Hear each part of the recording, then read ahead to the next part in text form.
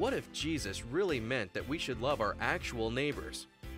Imagine the difference you could make in your neighborhood if you got to know your neighbors better. Imagine the difference you could make in your community if you partnered with others who had a desire to become better neighbors. Imagine the difference it could make in our cities if local churches were working together to make this a reality. Good morning, everyone. Great to be back with you. Certainly missed my time away, but I am so excited about this series we are doing. We are in week 5 of Won't You Be My Neighbor. We just want to welcome those who are watching online as well. I just go back to the first week when we talked about how being a good neighbor is different than being a good Samaritan. Being a good neighbor is more than just one simple random act of kindness. Being a neighbor means crossing the street, crossing the aisle, getting to know someone who sits in a different section than you. On Pentecost Sunday, we talked about how it was like God who crossed the street and allowed some simple Galileans to speak in different languages of all those visiting Jerusalem for Pentecost, where people from different countries heard their own language declaring the praises of God. It was just like God saying, "Won't you be my neighbor?" 2 weeks ago, Pastor Todd challenged us to change the narrative, to change our narrative of how God sees us.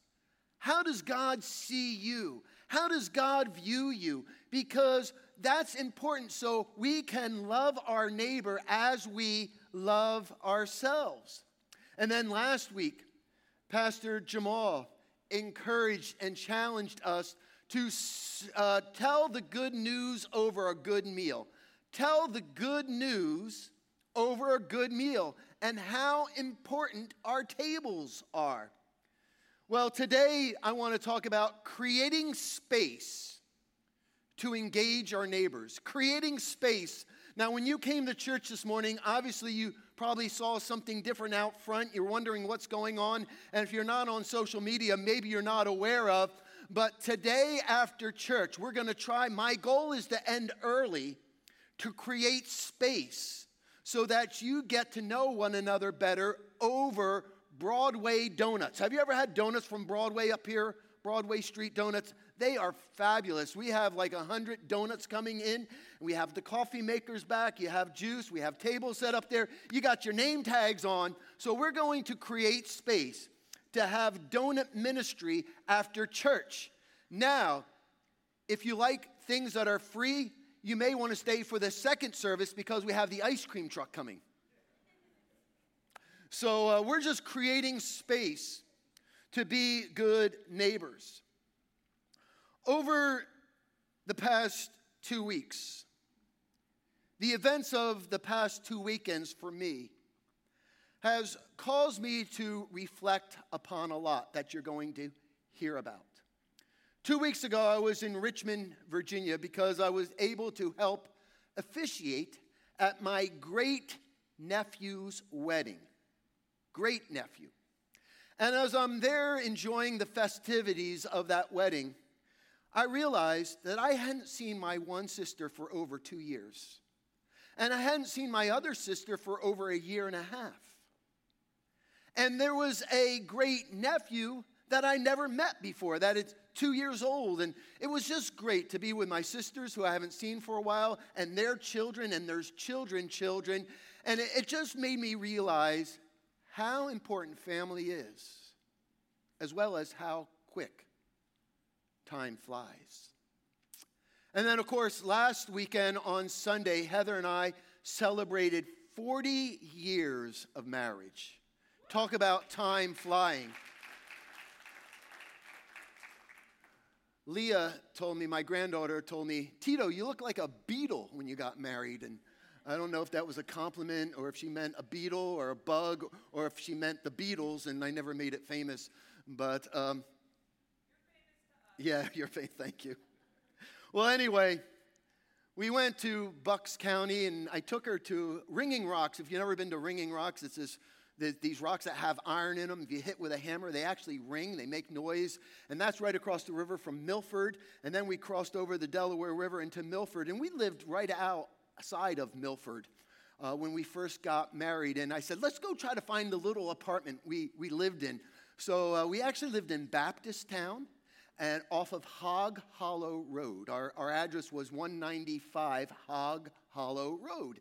And we went back into the woods and we found this little apartment that was over a 2-car garage that we rented for $200 a month. Can someone say amen for that?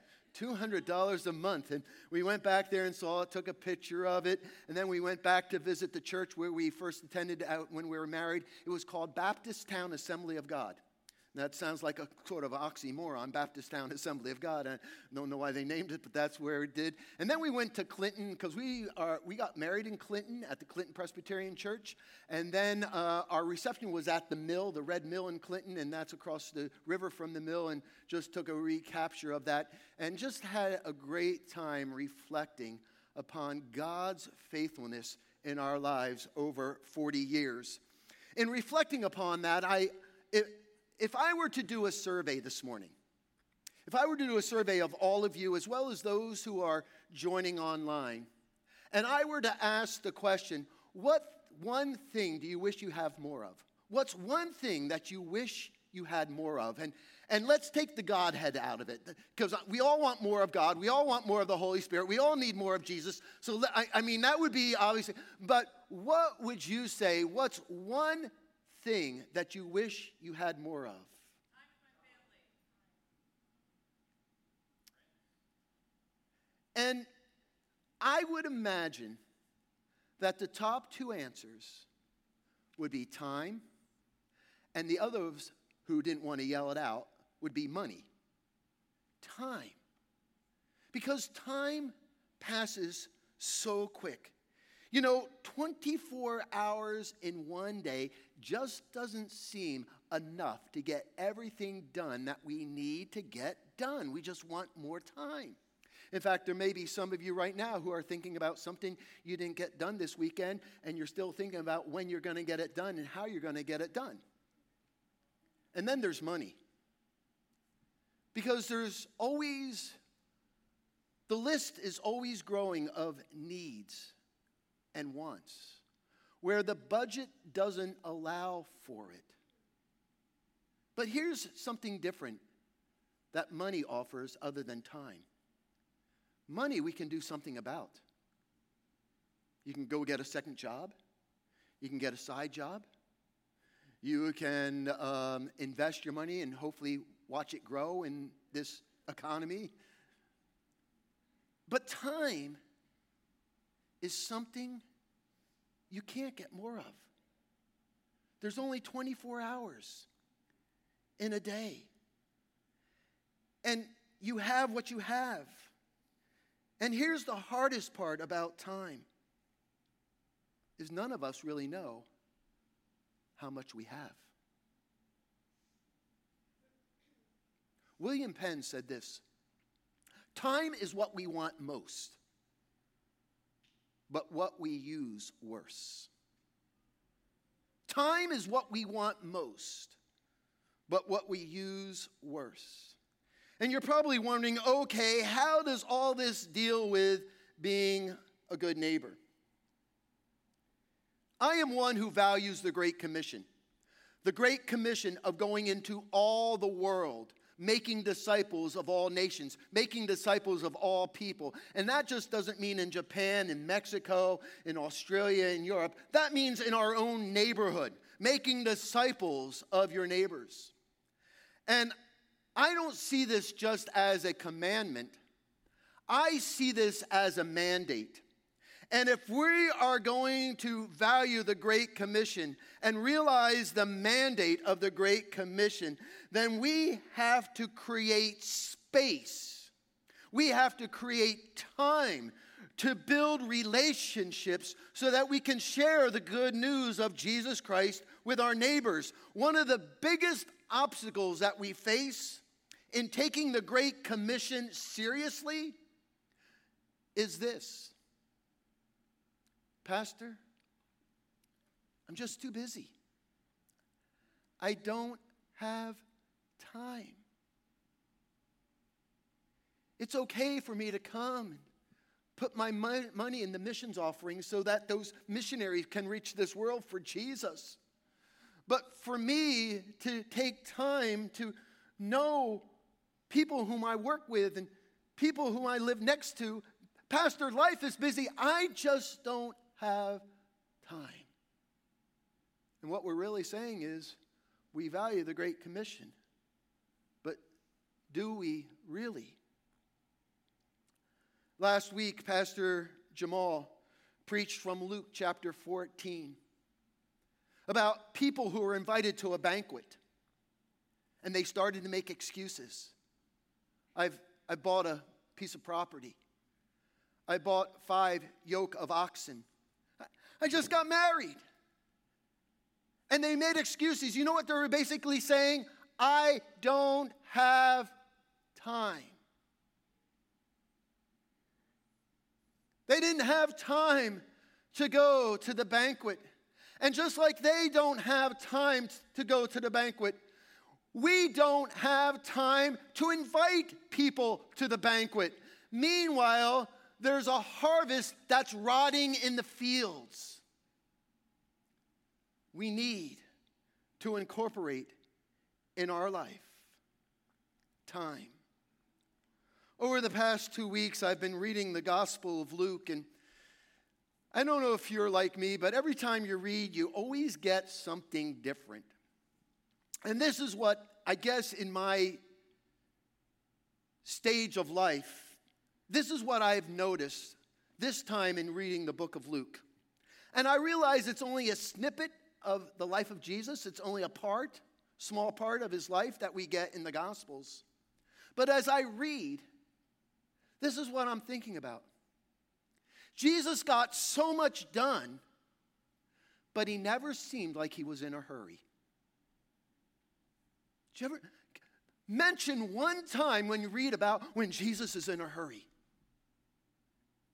He always had time to talk to people. In Luke chapter 5, he's in a house and it's crowded.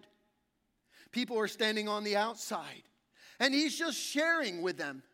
And all of a sudden, as he's talking to them, all of a sudden he hears a little commotion. And he looks up and here's a man being lowered from the ceiling where they've dug a hole.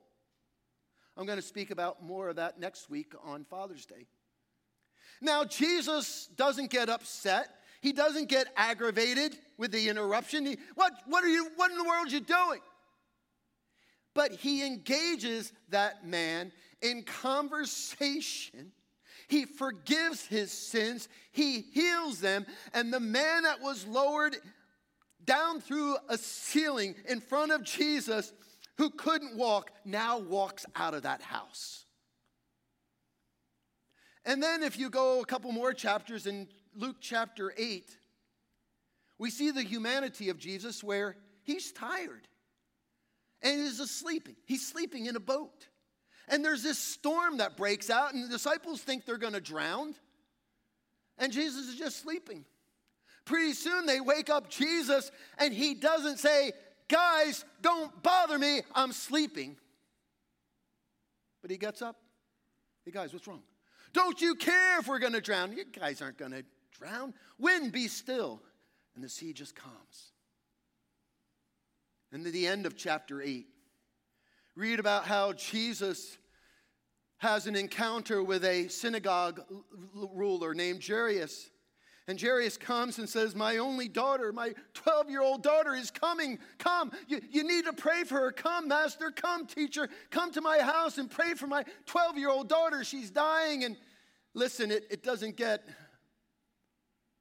There's not an emergency, almost more than that. And Jesus is on his way. And as Jesus is on his way to Jairus' house to pray for this 12-year-old daughter who's dying, all of a sudden he says, hey, who touched me? Master, what do you mean who touched you? Somebody touched me. I felt power go out of me. And here was a woman who's had an issue with bleeding for 12 years, touches Jesus. And Jesus, in the midst of an emergency, stops and engages her in conversation. He never seems rattled. He never seems as if he's caught off guard. He never loses his temper, but he uses each occasion as a golden opportunity to teach something important or to do a miracle.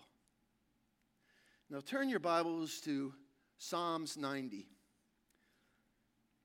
When I say Psalms, usually you associate the Psalms with David, the psalmist. But Psalms 90 is one of those Psalms that's not attributed to David. It's attributed to Moses. Whoa, wait, what do you mean, Pastor? There is a Psalm that's attributed to David. It's the only Psalm that's attributed to David. Some call it David's song, or some call it David's prayer. And in this prayer of Psalm 90, Moses asks God to help me manage my time. Lord, help me to manage my time. Now, as I've always said, context, context, context. You have to understand the context of Psalms 90. You have to understand the context of this prayer in order to appreciate what Moses is asking. It's thought that the time frame of this prayer that's found in Psalms 90 correlates with Numbers chapter 20. Now let me just spare you the time of looking back at chapter 20 of Numbers, but let me tell you what's going on in Moses' life at this time. In Numbers chapter 20, it opens up with his sister dying, Miriam. Miriam dies. Then there's this portion of the children of Israel in the wilderness, and they have no water. Moses just gets frustrated, strikes the rock with his staff, water pours out, and it's the one thing that keeps him out of entering the promised land.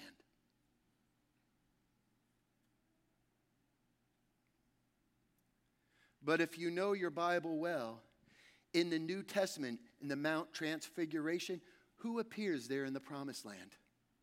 Moses. Aren't you thankful for the grace of God? Come on, somebody. He strikes the rock with his staff, water pours out, and it's that one incident that God says, listen, because of your anger, I'm going to keep you from allowing to enter the promised land. And then the end of chapter 20, his brother Aaron dies. So you have the death of his sister, you have the anger of Moses, and then you have the death of his brother. Woohoo! And Psalms 90, his prayer, begins, the first two verses of Psalms 90 deals with the eternity of God. God is an eternal God. The next four verses deals with man's mortality, how we are mortal, how we're going to die. The next 5 verses deal with the righteousness and the justice of God. Of God's anger, his justice, his righteousness. And as you read those 5 verses there in Psalms 90, all of a sudden you realize that someday all of us are going to appear before the judgment seat of Christ and have to give an account to God of our life. Did you realize that? All of us will appear before the judgment seat of Christ. And after he realizes God's eternity, man's mortality, and the righteousness and the justice of God, he prays this prayer. Teach us to number our days aright. Teach us to number our days that we may gain a heart of wisdom.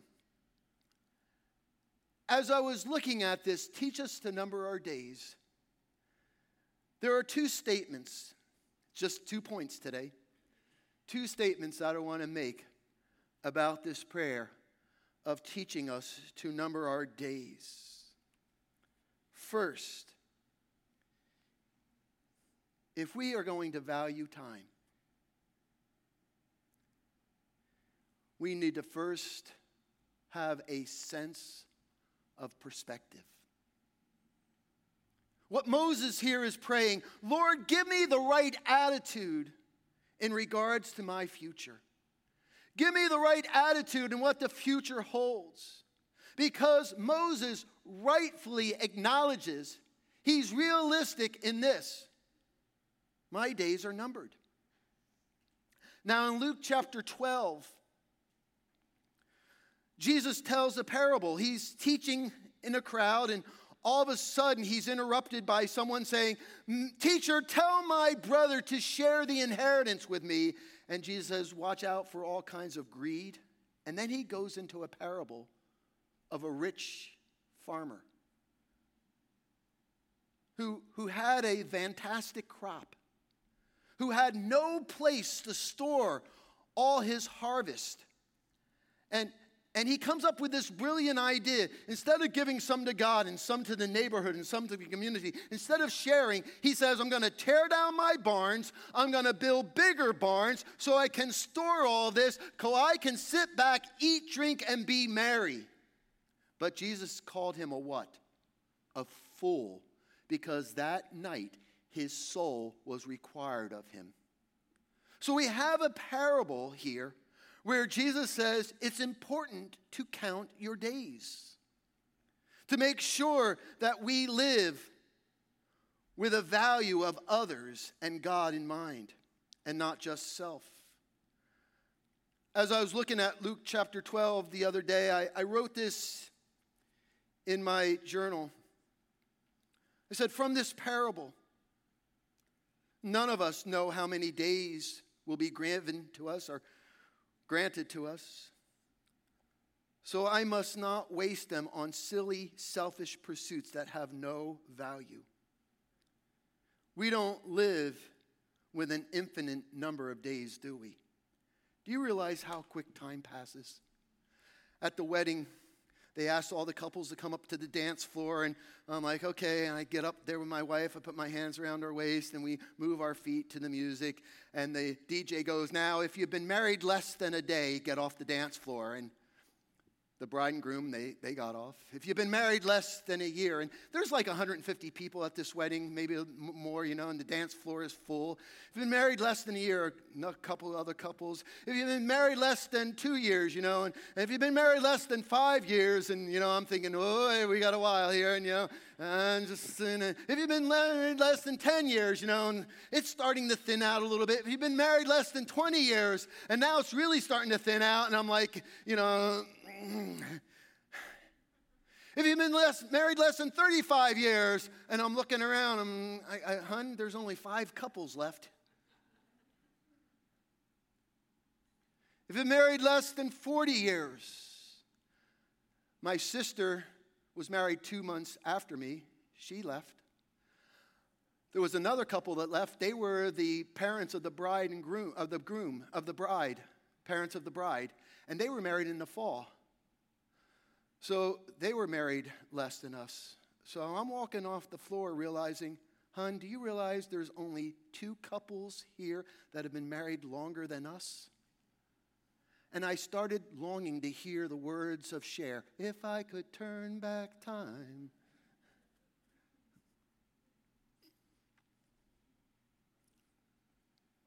Time is a priceless commodity.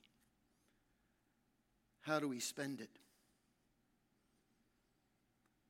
Life has been described in different ways. Life is a journey. Life is a battle. Life is a pilgrimage. Life is a race. And no matter what metaphor you use to describe life, we can all agree upon this one thing. If life is a journey, then it has to be completed. If life is a battle, then it has to be finished. If life is a pilgrimage, it has to be concluded. And if life is a race, then we have to win.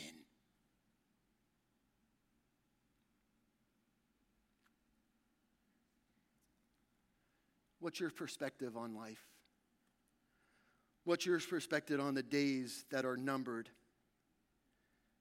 As I thought about this, I said, Lord, I want to invest my time in fulfilling the God assignments that you have for me. I want to invest the time that I have left fulfilling the assignments you have for me. And one of those assignments is making sure that my neighbors know and hear about Jesus Christ. Second, not only a sense of perspective, but a sense of priority. Teach us to number our days. Have you ever let your schedule drive you in a wrong direction? Have you ever been so busy with your schedule that it has guided you in a wrong direction? I was reading this really interesting article that took place numbers of years ago about the transportation in Great Britain concerning buses. There were many complaints that were being filed by people that empty buses were passing crowded bus stops. Now, I guess you would complain too. If you're waiting for a bus and you see a bus pass that's totally empty, they started complaining. And they did a thorough investigation. And after doing a thorough investigation, this is what they concluded with: that the bus drivers wanted to make sure they kept their schedule and that they were on time for the other stops. So they would pass by the crowded bus stops. And that got me thinking, is our schedule so important that we don't make time for what's really necessary? What's really necessary? Listen, I love schedules, but schedules can never override our primary objective. What is our primary objective? Our primary objective is, I'll take it back to week 1. Remember when the expert of the law came to Jesus and stood and said, "What must I do to inherit eternal life?" And with that question, Jesus answered with 2 questions. What's written in the law, and how do you read it? And the expert of the law says, love the Lord your God with all your heart, with all your soul, with all your strength, and all your mind, and love your neighbor as yourself. What is the primary objective of life? Is to love God with everything you have. And when your schedule doesn't allow you the time for personal devotions and prayer and reading God's word, there's something that's out of whack with your schedule. You're like empty buses passing crowded bus stops. You gotta stop and you gotta make time for what's important. And that's your relationship with God. And your relationship with others. And Jesus responded, "You have answered correctly. Do this and you will live." Is loving God supremely and loving others selflessly a priority in your life? Is that a priority? What I found so interesting is this word number in the Hebrew literally means to weigh or to measure. Remember way back when you used to get a bank statement once a month?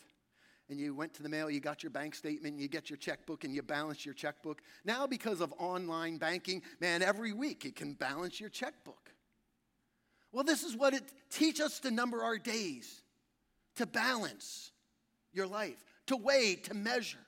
At the end of each day, we should make sure that the scales are tipping, the scales are weighted down with things that have glorified God and ways that you have served others.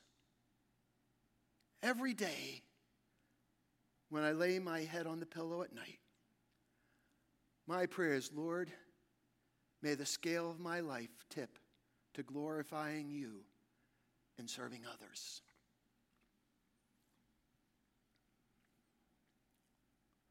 John Ortberg, author, pastor, he used to pastor the Menlo Church in California. Last year, he had to resign from the church after many years, some family difficulties. I don't need to get into that, but he wrote a book in 1997, and the title of it was The Life You Have Always Wanted. He wrote another book that was a really interesting read. If you want to walk on water, you got to get out of the boat. That's a great book. If you want to walk on water, you got to get out of the boat. But the life you always wanted, in the life you've always wanted, this is what he said. Hurry is the great enemy. Hurry is the great enemy of spiritual life in our day. He goes on to say in this chapter that our society suffers from hurry sickness. We suffer from hurry sickness. And the reason why hurrying is so dangerous, because hurry and love are not compatible. Love always takes time. And time is one thing that hurried people don't have. Love takes time. And the one thing people in a hurry don't have is time. Won't you be my neighbor?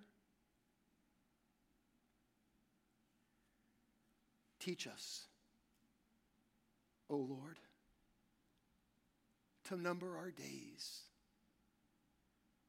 that we may gain a heart of wisdom.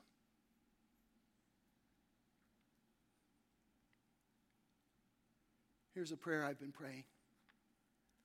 God, give me the courage and desire to make time, to take the next step with those who live closest to me. Would you bow your heads with me? Teach us, O Lord, to number our days that we may gain a heart of wisdom, that we may have a right sense